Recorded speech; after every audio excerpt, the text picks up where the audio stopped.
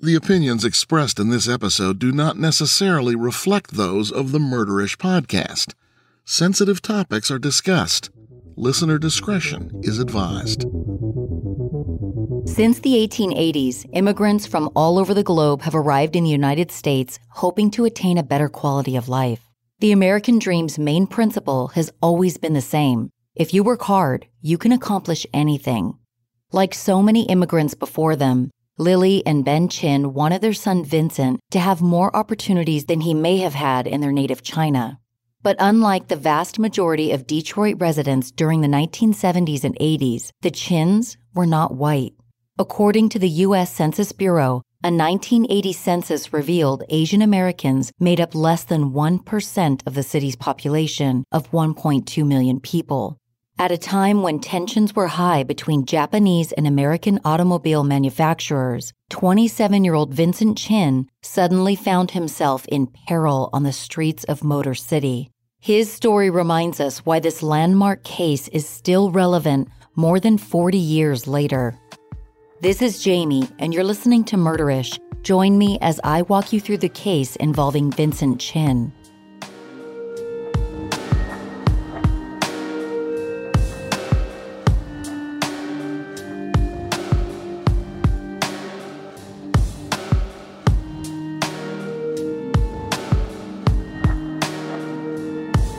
In the 1980s, Detroit, Michigan was in a state of complete upheaval. Unemployment rates were at an all-time high, well above the national average. According to the New York Times, from the late 1970s through the mid-80s, the automobile industry represented 60% of manufacturing jobs in Michigan. International competition was a real threat to job security, especially in Detroit.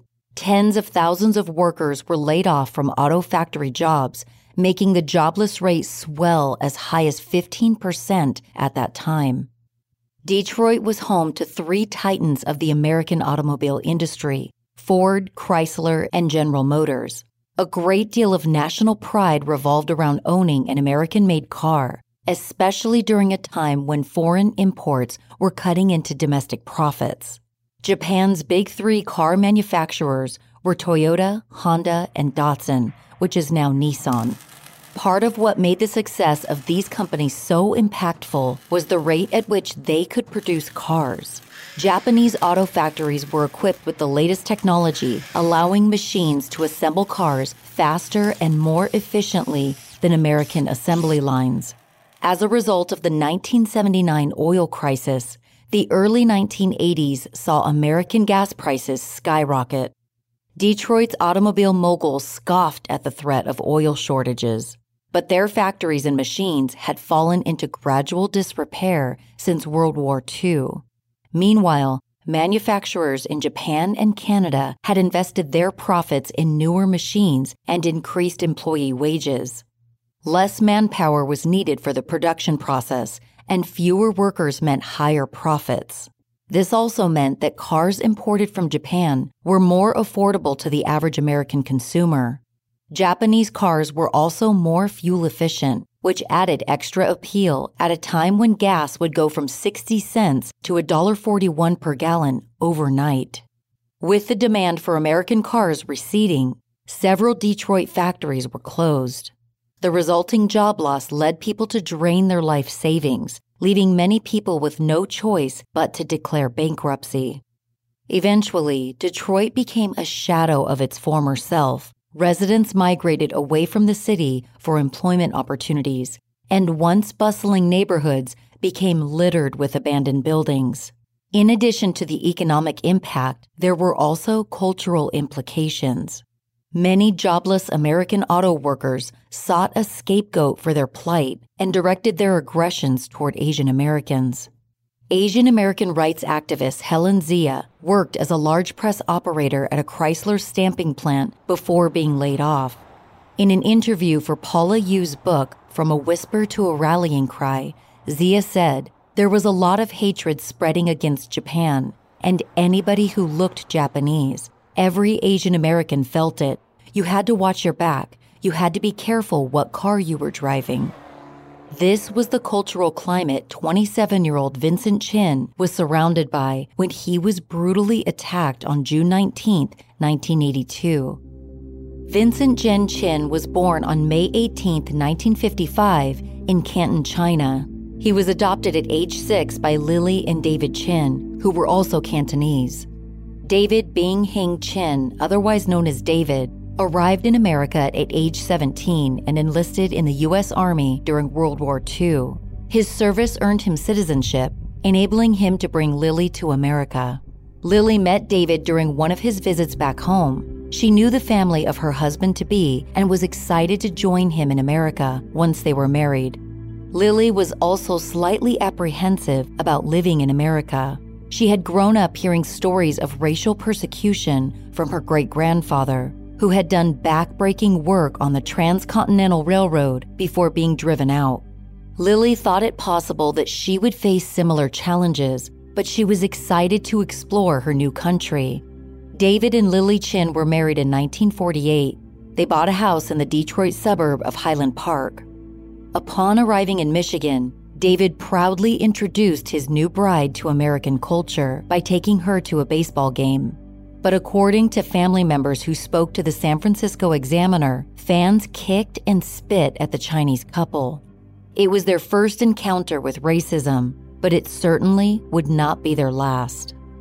In early 1949, Lily had a miscarriage. Little more than a year into her marriage, a doctor informed Lily that she would be unable to have children. While this news must have been crushing, Lily shifted her focus to adoption. After nearly a decade of transcontinental red tape, the Chins adopted their only child, who they named Vincent. When Vincent was 10, he officially became an American citizen. Motherhood cast America in a new, promising light for Lily Chin. She made friends with other students' mothers, took Vincent and his friends on outings, and supported her son in varied interests that included writing poetry and fishing. From an early age, it was clear just how intelligent Vincent was. He excelled at school, enjoyed popularity among his peers, and set his aspirations high.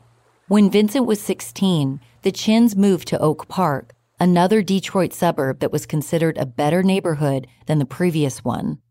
The family moved into a tiny 3-bedroom ranch. It was the best they could afford as working-class parents struggling to make ends meet.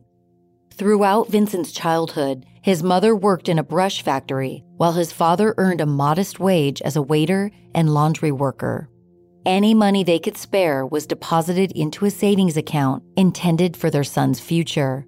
Vincent was well-liked throughout his school years. His childhood friend Gary Koivu told author Paula Yu, "I was always the quiet one. I never did say too much, and it was difficult for me to make friends. Vince could walk into a place and get to know people real well. He's always the life of the party. He's always laughing and joking. I kind of admired that. I wish I had the gift of gab." His natural charisma caught the attention of Vicky Wong. Vicky said Vince's warm smile was the first thing she noticed about him. She told the Detroit Free Press, Vince was a happy person, positive, always on the go. He had a lot of goals in life. They began dating in 1980. Just a year into their relationship, Vincent proposed. A wedding date of June 28, 1982 was chosen by the happy couple, which happened to be a Monday night. Lee Schaefer, a friend and co-worker of the bride, explained to the Detroit Free Press a Monday wedding was intentional because many of their friends worked in Chinese restaurants, which are usually closed on Mondays. That way, everybody could be there. The couple also didn't want to cut into their friends' work time on a weekend, when they usually got their biggest tips. Sadly, Vincent's father would never make it to his son's wedding. In November of 1981, David Chin passed away after a long battle with kidney disease. The loss of his father fueled Vincent's drive to succeed at the American dream. According to his friend Jimmy Choi, in an interview with author Paula Yu, when his father died, Vincent began to worry. He didn't want to end up as a waiter or working in laundry like his dad. He wanted to get ahead. After high school, Vincent commuted to the Control Data Institute, a computer trade school. He quickly landed a job as a draftsman at Efficient Engineering Company. The firm, based out of Troy, Michigan, provided mechanical engineering work for automotive and aircraft companies. Even though he lacked experience, Vincent was given the remarkable opportunity to help design cars. Vincent's supervisor, Gene Blair, explained to the Detroit Free Press he was hired as a computer terminal operator and as a draftsman, but he was so intelligent and industrious that we quickly realized his potential on the drafting board and put him on the board full-time. He went on to refer to Vincent as a young man on his way up to bigger and better things here. On weekends, Vincent could be found working at the Golden Star, a Chinese restaurant in nearby Ferndale. He waited tables as a temporary measure to save up for the wedding. He and Vicky were also searching for a large house where they hoped to live with Vincent's recently widowed mother and the children they planned to add to their family. For their honeymoon, Vincent and Vicky planned an island getaway to Aruba. They would also be celebrating Vicky's 24th birthday while they were there. It felt like the young couple had everything to look forward to. They couldn't wait to start building a life together. On June 19th, just a few weeks before his wedding, Vincent's closest friends took him out for a bachelor party. It was his last hurrah as a young single guy, and despite his mother's protests, Vincent was determined to have one last boys' night out. The night began around 7 p.m. at a topless bar, where Vincent met up with his friends Bob Sorosky and Gary Koivu. They had a few drinks there and then stopped at a liquor store for a pint of vodka. Gary made a pit stop to pick up a third friend of Vincent's, Jimmy Choi. The four men headed to Vincent's old stomping grounds of Highland Park. In town, there was a topless bar known as the Fancy Pants Lounge. Vincent had been to Fancy Pants several times before, often enough that dancers had started to recognize him when he came in. The historic building had once been called the Highland Theater. Built in 1915, its Art Deco accents convey its former life as a lavish movie palace. By the 1980s, the building had morphed into an adult entertainment club. Standing between abandoned auto factories and shattered storefronts, the Fancy Pants Lounge's exterior was a somber relic of Detroit's past. Inside, it was a different story. With topless women dancing to rock and pop music of the day, the venue attracted all sorts of men. It happened to be a Saturday night, the busiest time of week at the lounge. Vincent and his group of friends sat near the front of the elevated runway, giving extra attention and tips to their favorite dancers. 42-year-old Ronald Ebens and his stepson, 23-year-old Michael Nitz, weren't even supposed to be there that night. The two men had planned on attending a baseball game at Tiger Stadium, but they were running late. When they checked the score after dinner, Ebens and Nitz found out their home team was getting pummeled by the Milwaukee Brewers in a 10-3 game. At that point, they decided not to go to the game after all, opting instead to stop by the Fancy Pants Lounge for a last call. Ebens and his stepson had first bonded over their love of baseball. They would watch major league games on TV together and played the sport twice a week, with some batting practice at the cages in between. Ebens had met Michael's mother, Juanita, at Chrysler's auto assembly line. Michael was 12 when they married, which can be a tough age to start a father-stepson relationship. But to Juanita's delight, her new husband and son got along remarkably well. After the wedding, Ebens transferred from rural Michigan to the big city of Detroit to be with his wife. Over the years, Ebens had worked his way up from assembly worker to supervisor. In 1982, he was superintendent of the Warren Truck Assembly Plant. Ebens and his stepson had more in common than baseball. Michael Nitz had also worked in the automobile manufacturing industry until recently. While attending college, Nitz had worked part-time in an auto factory. After less than a year of employment, Nitz was laid off. The two men were a generation apart, but both of them felt the tremors rocking the American auto industry. It was after 10 p.m. when the father and stepson sat down by the stage just a few feet across from Vincent and his friends. The group nodded at each other in acknowledgement.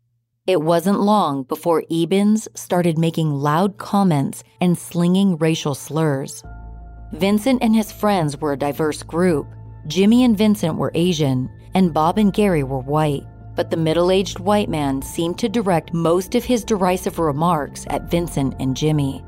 According to Paula Yu's book, a 24-year-old dancer named Racine Colwell saw Ebens and Nitz antagonizing Vincent's group.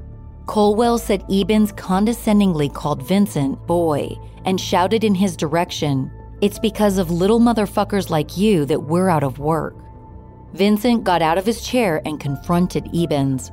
Accounts vary over who started the physical altercation, but Nitz soon joined in. During the tussle, Nitz was hit on the forehead by a chair. The fight was quickly broken up by a doorman and parking attendant. Both groups of men were swiftly kicked out of the club. Out on the sidewalk, the argument resumed and Ebens grabbed a Louisville Slugger baseball bat out of the trunk of Nitz's car. Vincent and Jimmy then took off running while Ebens struggled to keep up. He and Nitz lost sight of the men and returned to their car. Ebens had planned to get his stepson medical attention for his forehead gash, but shifted his focus to tracking down Vincent instead.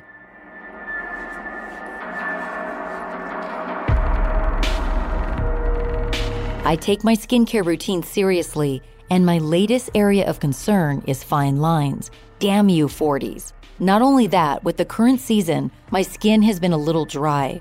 I recently started using Proven Skincare, and it completely changed my routine. Their products are rooted in science, which is probably why they're so effective. Proven Skincare have studied over 20,000 ingredients from more than 100,000 skincare products and over 28 million testimonials.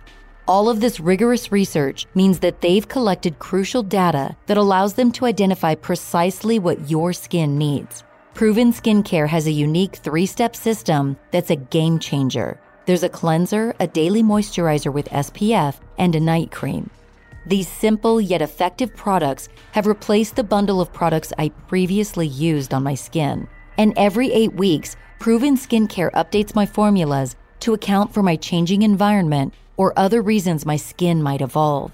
Right now, I'm using a deeply moisturizing formula due to the weather, and my skin is thanking me for it.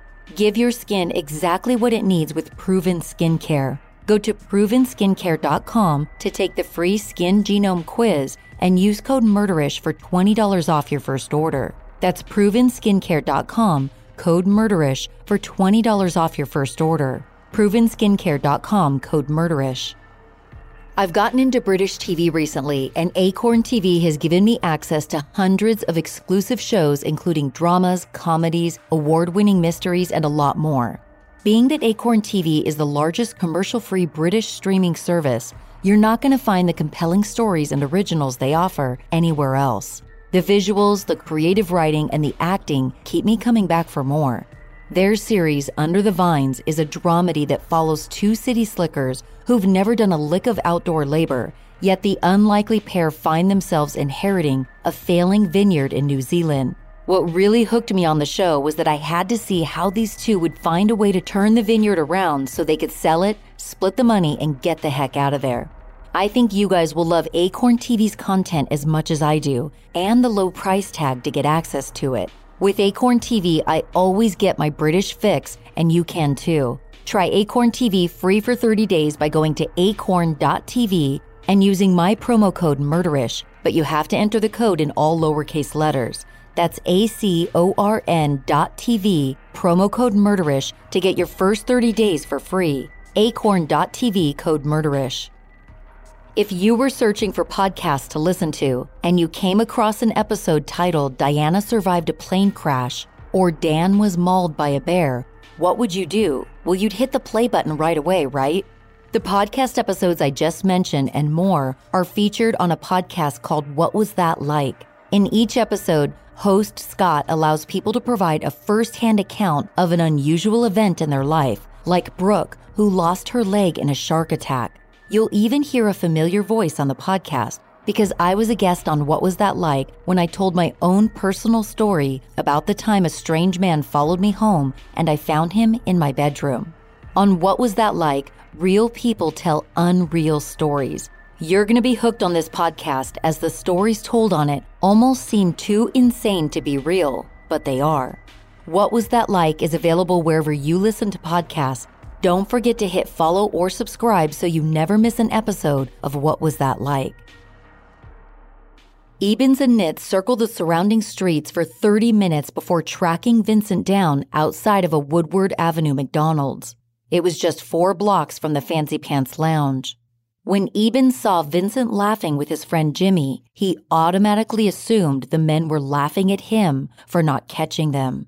Ebens and his stepson approached inconspicuously, using a truck to obstruct their target's line of sight. Nitz ran up behind Vincent and caught him in a surprise bear hug, while Ebens ambushed him with the baseball bat. He struck Vincent's head and shoulders as he tried to flee. Through a racist lens, it didn't matter to Ebens and Nitz that Vincent was actually Chinese, not Japanese like some of the companies blamed for American unemployment. The fact that Vincent was of Asian descent seemed to trigger years of built-up tension and resentment, driving every swing and fall of the heavy wooden bat. 2 off-duty police officers, Morris Cotton and Michael Gardenhire, witnessed the brutal attack. Cotton was working his side job that night as a McDonald's security guard and was helping a customer jumpstart their car when Ebens and Nitz pulled up. Gardenhire and Cotton gave their account of events in Paula Yu's book about the case. Gardenhire said Mr. Ebens was standing over him with the baseball bat, and he was just pounding him in the head like he was hitting a golf ball. He hit him 4 times. 4 times. There was blood coming from everywhere, out of his ears and everywhere. Also quoted by author Paula Yu, Cotton described Ebens' demeanor by saying, his eyes were glazed, he was in a heat of rage, and he had his bat up. He was swinging that baseball bat as if he were going for a home run. At one point, Vincent broke free from Nitz's grip and Ebens lunged after him. Both officers flashed their badges and commanded Ebens to stand down, but he struck one last time, rendering Vincent motionless on the cold pavement. It was obvious to both Cotton and Gardenhire that Vincent Chin needed immediate medical attention. Cotton put out an EMS dispatch and waited for help to arrive, hoping it wasn't too late for the young man who had been viciously attacked. According to the San Francisco Examiner, Vincent used his last ounce of strength to whisper to his friend Jimmy, "It isn't fair." Then he slipped away, surrendering to unconsciousness. Sergeant Gerald Allen Thompson, a veteran EMS technician and firefighter with the Highland Park Fire Department, was just 3 blocks away. He arrived at the scene within minutes and was horrified by what he saw. Right away, Ebens tried to get Thompson's attention for his stepson's forehead wound. Nitz would later receive 11 stitches. But at the crime scene, Thompson believed Vincent's condition was far more pressing. As quoted by Paula Yu, Thompson described his observations at the scene of the assault.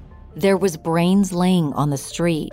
Chin was obviously in a fatal condition. He wasn't dead yet. He was semi-conscious, but from my experience of being on the street for so long, the man was a goner. I've seen a lot of violent death, but none exactly like that. And it was obvious, that he'd been beaten. Beaten, I mean not just hit once in the head. He was beaten. He had broken bones all over. Collarbone, ribs, skull. Vincent Chin was rushed to the Henry Ford Hospital in critical condition. Dr. Jeffrey Crecilius, a neurosurgery resident there, immediately brought him in for surgery. For 5 tireless hours, Dr. Crecilius tried to treat the damage to Vincent's brain. There was so much swelling and bruising that he had to remove bones on both sides of Vincent's skull to alleviate pressure. While Vincent was in surgery, 2 of his friends were frantically searching for him. Bob and Gary went around the area asking if anyone had seen Vincent in nearby bars, at the lot where they were parked earlier, and in any of the liquor stores in the neighborhood. Having no luck finding him, they headed for the Golden Star restaurant, thinking maybe Vincent and Jimmy were waiting for them there. To their shock, a waiter let them know that Vincent was in the hospital, fighting for his life. 4 days later, Vincent remained in a medically induced coma. Dr. Crecilius said that his brain had continued to swell and he had maybe a 5% chance of survival. Lily Chin sat in quiet contemplation, and then she made the impossible decision to take her son off of life support. Instead of helping to finalize wedding plans, Vincent's loved ones set their sights on planning a funeral. Asian American rights activist Helen Zia first learned about Vincent Chin's death in the Detroit Free Press. On July 1, 1982, there was an article on the front page with a photo of Vincent and Vicky below the headline, "Slaying Kills Couple's Dream." The fact that there was a news feature about Asian Americans at all caught Zia's attention, but the depiction of a young Asian couple ripped apart by tragedy on the front page was highly unusual. As Zia told author Paula Yu, it was zero about Asian Americans ever, and suddenly to see this article and this picture of a Chinese American, his father and mother and bride-to-be, and this story, and this was 1982, and the fact that he was killed, I had a visceral reaction. Countless others from Detroit's Asian American community and beyond united over Vincent's murder. In San Francisco, where 12% of the city's population were Chinese Americans, according to a 1980 census, several hundred demonstrators gathered in protest of the apparent hate crime. According to the San Francisco Examiner, Harold Fong of the Chinese American Citizens Alliance told the crowd, "My blood boiled when I first learned that Vincent Chin was deliberately attacked and murdered as an act of racial hatred." George Wong, a member of the Asian American Federation of Union Membership, shared similar sentiments. He told the San Francisco Examiner, "The killing of Vincent Chin happened in 1982, not 1882, the year of the Chinese Exclusion Act. What disturbs me is that the two men who brutally clubbed Vincent Chin to death in Detroit were thinking the same thoughts as the lynch mob in San Francisco Chinatown 100 years ago. Kill the foreigners to save our jobs. The Chinese must go. When corporate heads tell frustrated workers the foreign imports are taking their jobs, then they are acting like an agitator of a lynch mob." To many advocacy groups, the assault that took Vincent Chin's life was emblematic of a national issue. But for those closest to Vincent, it was deeply personal. Vincent's mother, Lily Chin, told the San Francisco Examiner, "I don't understand how this could happen in America. My husband fought for this country. Before, I really loved America, but now this has made me really angry." This felt like a betrayal of everything the Chins had worked so hard to achieve. Vincent had been on a clear path for success, and it had been callously ripped away in a single night. In addition to this being a tragedy for the family, the loss was profoundly devastating to Vicky Wong, the woman Vincent had been on the brink of marrying. Vicky Wong conveyed her reaction to the Chicago Tribune saying, "I can't believe that someone could hate Vince so much that he would kill him in such a cruel way, like an animal." There was a common thread between Vincent's loved ones and Asian American communities across the United States. They wanted justice for this heinous attack. The widespread racism had gone on long enough, and Vincent's murder had brought a marginalized issue to the forefront. Surely the justice system could use his assailants to set an example, have their punishment send the message that crimes driven by racism would not be tolerated. But would the system do the right thing? Only time would tell. On the night of the incident, Michael Nitz gave a statement to Officer Cotton. According to Paula Yu's book, his statement read, "We were at a bar. I was struck over the head with a chair, and another guy started to throw punches after I was struck over the head. We chased out of the parking lot, and after that, I don't recall what happened." Initially, only Ebens was taken into police custody, as he was seen as the main instigator. When news broke that Vincent had passed away, Ebens and Nitz were charged with second-degree murder and held on $5,000 bond, or roughly $14,000 today. Then, a defense attorney showed up at the Highland Park police station to represent Ebens. The attorney managed to convince Lieutenant Donald Roberts, a 19-year veteran at the time, to release Ebens without bond. According to Paula Yu's book, Detective Roberts wasn't concerned about Ebens getting out of jail, saying, "We checked the guy. He had no record. He worked at Chrysler. He owned his home." The attorney said he had known him for 30 years, a very respectable attorney. You don't figure anybody's going to take off on you on a deal like that, which they didn't. Officer Cotton, who'd witnessed the heinous attack, was stunned to hear that Ebens was being released. He told Lieutenant Roberts the crime was a perfect example of lying in wait. As quoted by author Paula Yu, Cotton said, "I don't know what happened at the club, but they had a chance to think about everything they were going to do since they left the club. The Fancy Pants is a quarter-mile away. They had time to think about what they were going to do." When Yu asked him why the release without bond was so upsetting to him, Cotton responded, "I locked up black people for smoking marijuana, and they were letting the white guy go. It was devastating to see that. That really bothered me." But Lieutenant Roberts wasn't the only one being nonchalant about the assault. According to the Chicago Tribune, a Wayne County prosecutor agreed this was a barroom brawl that got out of hand, a killing in the heat of anger, no premeditation. Ebens and Nitz were released until a preliminary hearing on October 5th with the 30th District Court in Highland Park. Judge Thomas Bales retained the second-degree murder charges despite believing it was too lenient. According to the Chicago Tribune, the judge said, "Gentlemen, I am of the opinion that the defendants in this case were undercharged. The elements of first-degree murder are here. There was more than enough time for the blood to cool, to have gone home and thought about this. He did not go home. He took his bat and chased around Highland Park, and he found the victim. I say to you, gentlemen, that there was willful, deliberate, premeditated killing of a human being." Judge Bales's opposition to the leniency seemed to be an uncommon one. In February of 1983, the state and the defense reached a plea deal. In exchange for guilty pleas, the charges would be reduced to third-degree manslaughter. This downgraded charge carried no minimum sentence. It was the judge's discretion how the perpetrators should be brought to justice. On March 16th, Wayne County Circuit Judge Charles S. Kaufman only heard statements from the defense in support of the manslaughter charges. This was because no prosecutors were in attendance to push for a harsher sentence. According to Michigan lawyer Roland Huang, at the time, it wasn't unusual for prosecutors to miss sentencing hearings. It just wasn't considered a critical component of legal proceedings.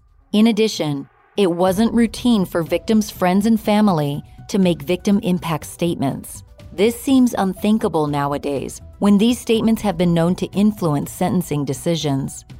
As if to justify the reduced charges, both Ebens and Nitz's defense attorneys highlighted the lack of prior convictions for both of them. They also added an allegation that the victims started the fight.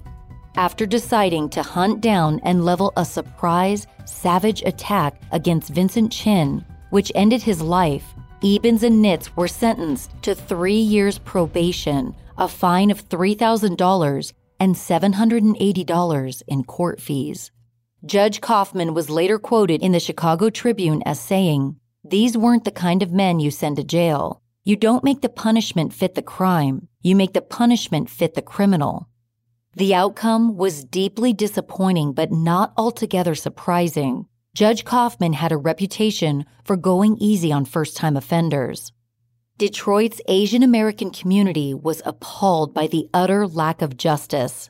Helen Zia commented to CNN, "It was a complete failure of the criminal justice system." Lily Chin could not believe her son's killers wouldn't be dealt more serious consequences. She told the San Francisco Examiner, "What kind of law is this? What kind of justice? This happened because my son is Chinese. If 2 Chinese killed a white person, they must go to jail, maybe for their whole lives. Something is wrong with this country." Henry Yee, a restaurant owner and the unofficial mayor of Detroit's Chinatown at the time, remarked to the Chicago Tribune, "You can kill a dog and get 30 days. We will not forget. If it takes a year, 2, 3, we can wait." It wasn't just Asian Detroitians who were outraged. Many city residents were opposed to the ruling. Local media was used to express public disdain for the judge's determination. Detroit Free Press columnist Nikki McWhirter criticized the judgment by writing, "You have raised the ugly ghost of racism, suggesting in your explanation that the lives of the killers are of great and continuing value to society. implying they are of greater value than the life of a slain victim. How gross and ostentatious of you. How callous and, yes, unjust. A group of Vincent's friends, Asian American lawyers, and Detroit citizens decided to take matters into their own hands. On March 1, 1983, they met at the Golden Star where Vincent had worked on weekends and formed American Citizens for Justice, or ACJ. Activist Helen Zia was one of several co-founders. Over the course of the next few months, ACJ gathered tens of thousands of signatures for a petition presented to Judge Kaufman. But the judge refused to reverse the decision. Instead of dwelling in defeat, ACJ members aimed higher. They wrote to the governor, Michigan's attorney general, and even TV newsman Ted Koppel. One member of ACJ was Vincent's friend Claude Durand, who told the Chicago Tribune, "It's not my habit to have friends drop dead and not do something about it." ACJ got a response from Assistant Attorney General William Bradford Reynolds, who was quoted in the Kansas City Times as commenting, "I see this as a terribly brutal incident that was treated with apparently way too light a sentence. We don't tolerate this kind of activity, whether it's aimed at blacks, Hispanics, or Asians." Widespread outrage had fueled what the San Francisco Examiner called a political electricity that spread far and wide. Finally, cracks in the cultural veneer were being exposed. The San Francisco Examiner cited commercials and promotional campaigns to buy American and popular bumper stickers that taunted unemployment made in Japan, which have contributed to the racist hysteria pervasive among white American workers. It was misguided anger, according to the newspaper, since frustrations over the rupture in the American auto industry were directed at the entire country of Japan. It was never addressed that Detroit's big three car manufacturers might be accountable for their own collapse since they failed to modernize their production. Asian American communities across America expressed their discontent over the way the case was handled. Rallies were held in Chicago, New York, Los Angeles, and San Francisco, with participants wearing red and white buttons that read, "Justice for Vincent Chin." There was enough of a commotion at that point to grab the attention of the media in other countries. Reporters from Singapore, Hong Kong, and China all traveled to Detroit to track the movement. ACJ managed to raise $50,000, which was used in efforts to get the case reopened. Ebens and Nitz could not be tried again in Michigan State Criminal Court because it would be considered double jeopardy. So ACJ hoped for a federal trial. In April 1983, the FBI spurred into action at the request of the Department of Justice. Agents assigned to the case were asked to determine if Vincent Chin's civil rights had been violated. During their investigation, FBI agents learned that Highland Park Police had failed to interview key witnesses, including the dancer at the Fancy Pants Lounge, who had overheard Ebens and Nitz shouting racial epithets. After picking up the pieces left unexamined by state prosecutors, federal investigators determined they had enough of a case to put Ebens and Nitz before a grand jury.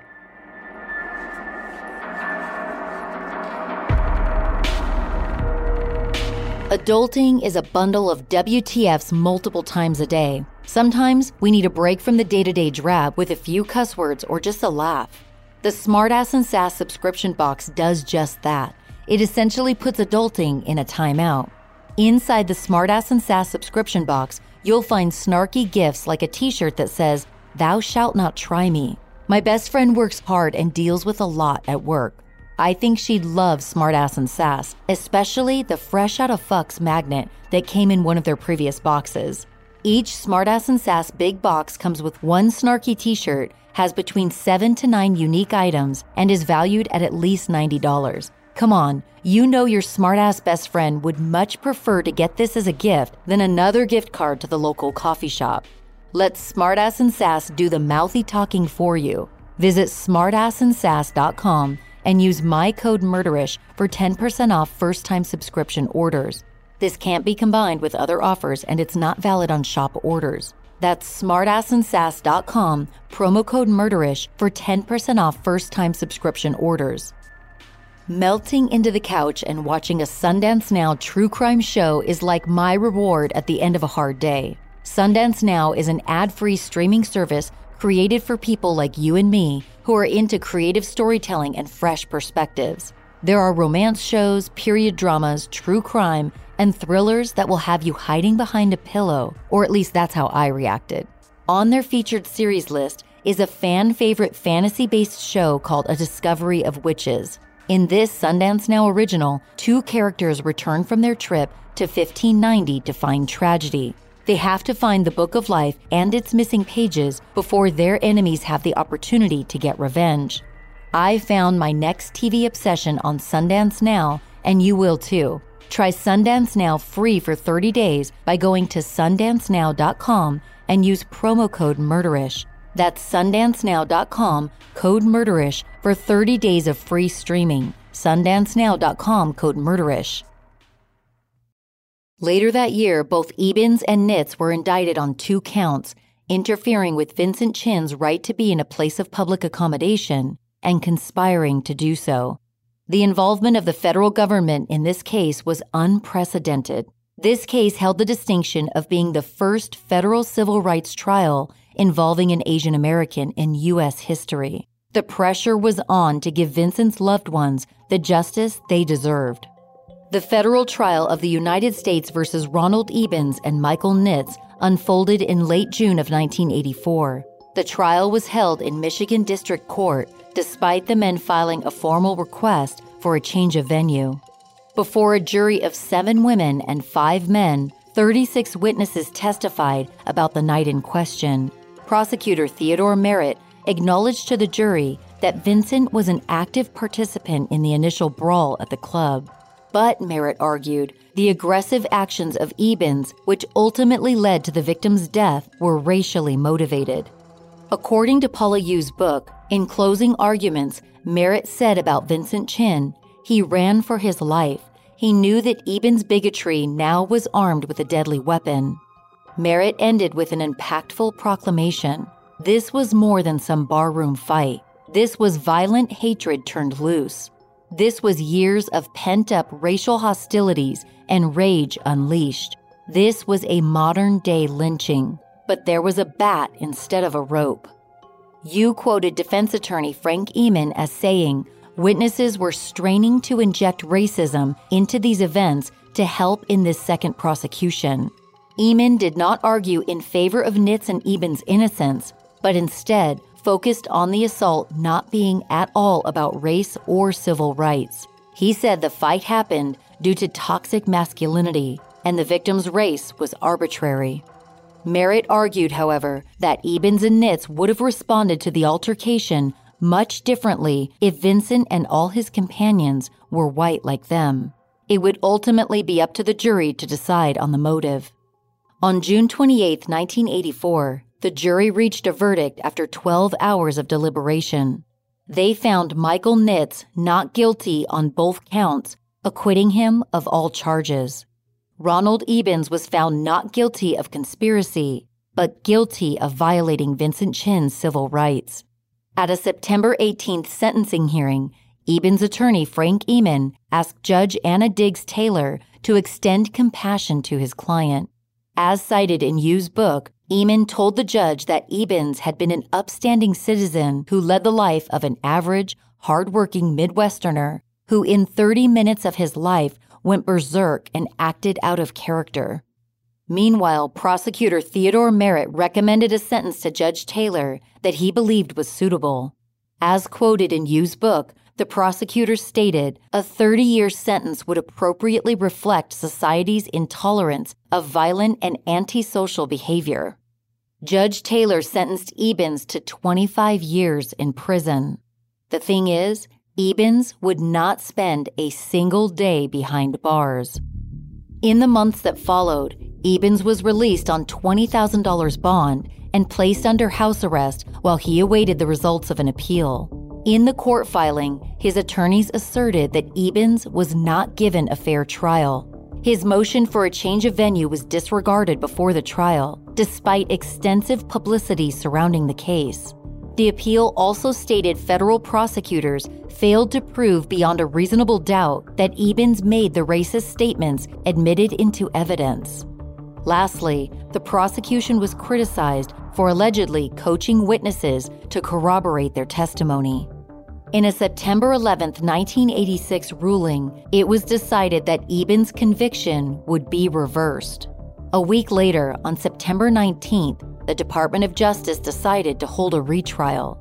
It had been nearly 2 years since Ebens had been sentenced to 25 years in prison, yet he had managed to avoid any form of incarceration. A second federal trial was held in Cincinnati, Ohio, on April 22, 1987. This time, a tape recording of prosecutor Lisa Chan's May 1983 meeting with Jimmy Choi, Bob Sorosky, and Gary Koivu was admissible as evidence. It would prove to jurors whether Vincent's friends had been coached. The defense maintained that the assault that ended Vincent's life was not racially motivated.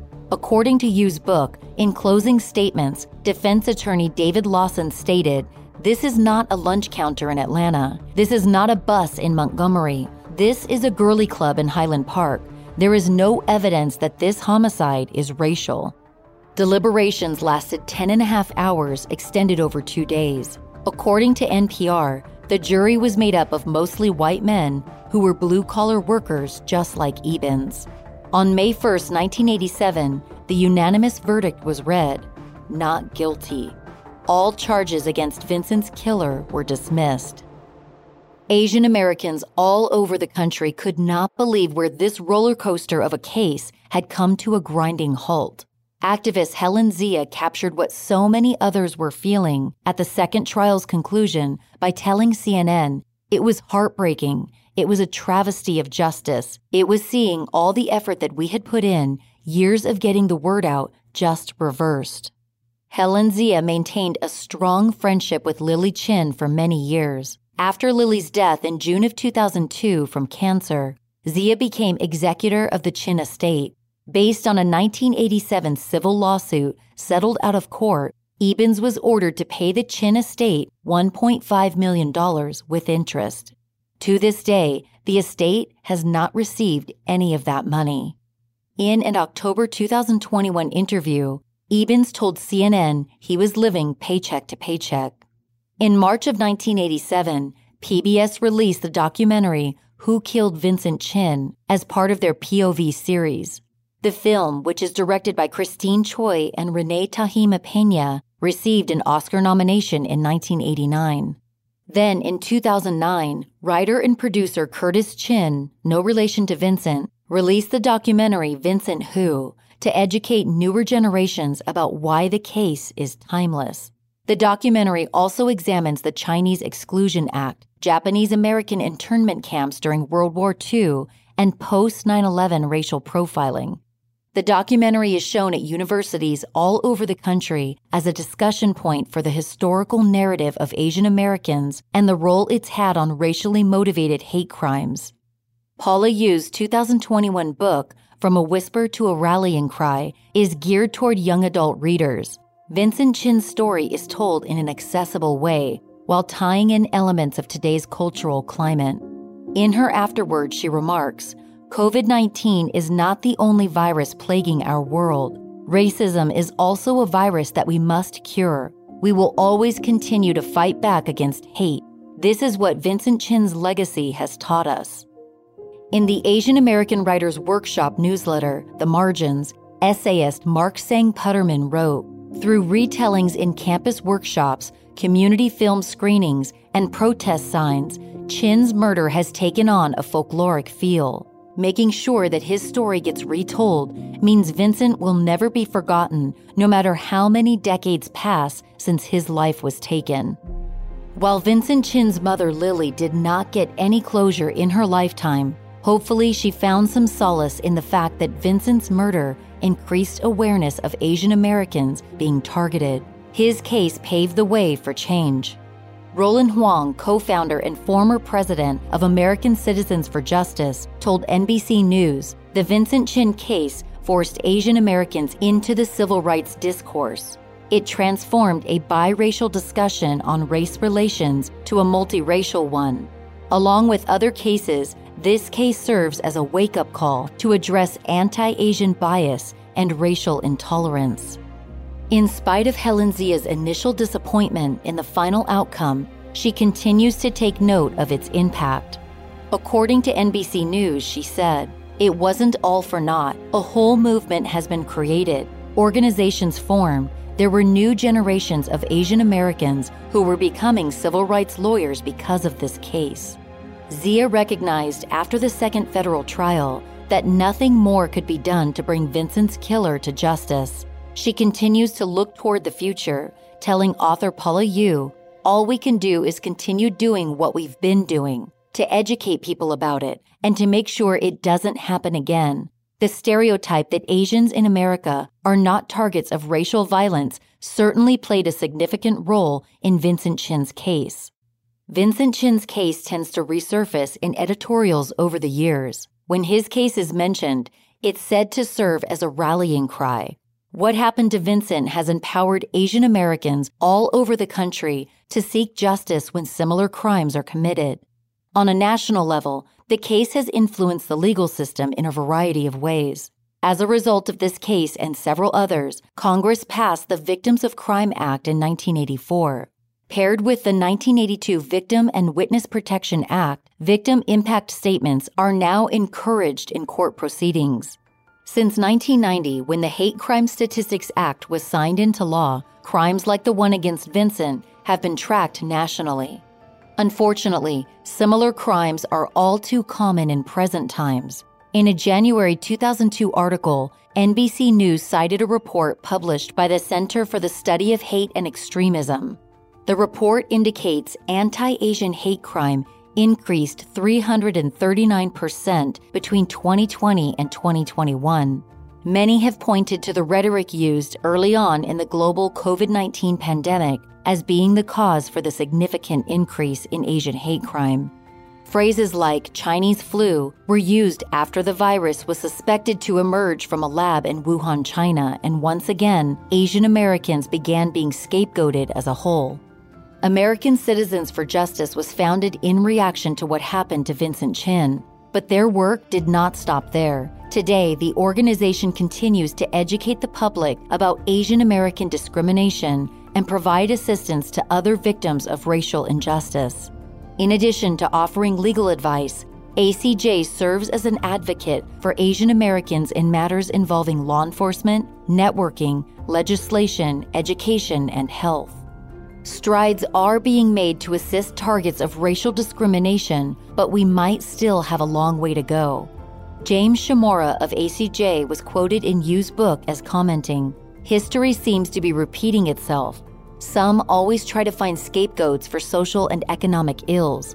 The target changes, but the issue remains the same." Over the years since the second federal trial, Ronald Ebens has been contacted by reporters for commentary. He still insists the crime was not fueled by racism and that his memory of that night remains hazy. In June of 2012, he told NBC News that the deadly assault was the only wrong thing I ever done in my life. "It's absolutely true. I'm sorry it happened, and if there's any way to undo it, I'd do it." 2 monuments were created in Vincent Chin's honor across the street from the former Golden Star restaurant where he used to work. The first was a Michigan legal milestone marker by the State Bar of Michigan and the Michigan Asian Pacific American Bar Association. It's dedicated to Vincent Chin and reads, "From a whisper to a rallying cry." In June of 2010, the Ferndale City Council donated a plaque in memory of Vincent Chin. He is buried beside his mother and father in Forest Lawn Cemetery. As incidents of racial violence continue to be addressed in 2022, Vincent Chin's killing is just as relevant as it was when it happened in 1982. It highlights that significant crimes like this have been historically mishandled. And while no one can change the past, perhaps the best way to honor Vincent Chin's memory is to take action and be part of the positive change.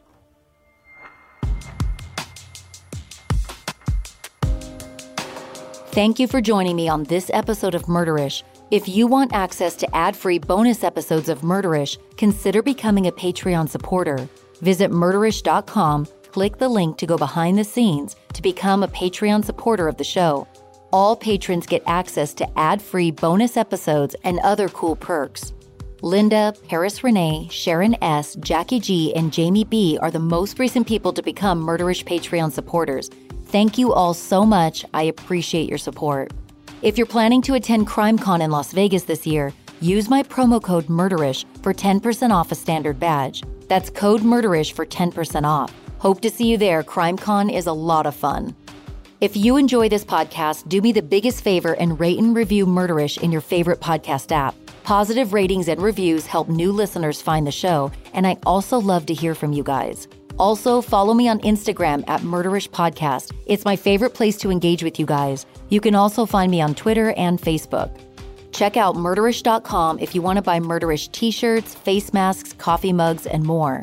Murderish sound design and audio editing is by Justin Hellstrom. Some of the music was composed by Nico of We Talk of Dreams. This episode was researched and written by Allison Schwartz. Visit murderish.com if you'd like to see a list of sources used for this episode. As always, Ishers, thank you for joining me on another episode of Murderish. And remember, listening to this podcast doesn't make you a murderer. It just means you're murder-ish.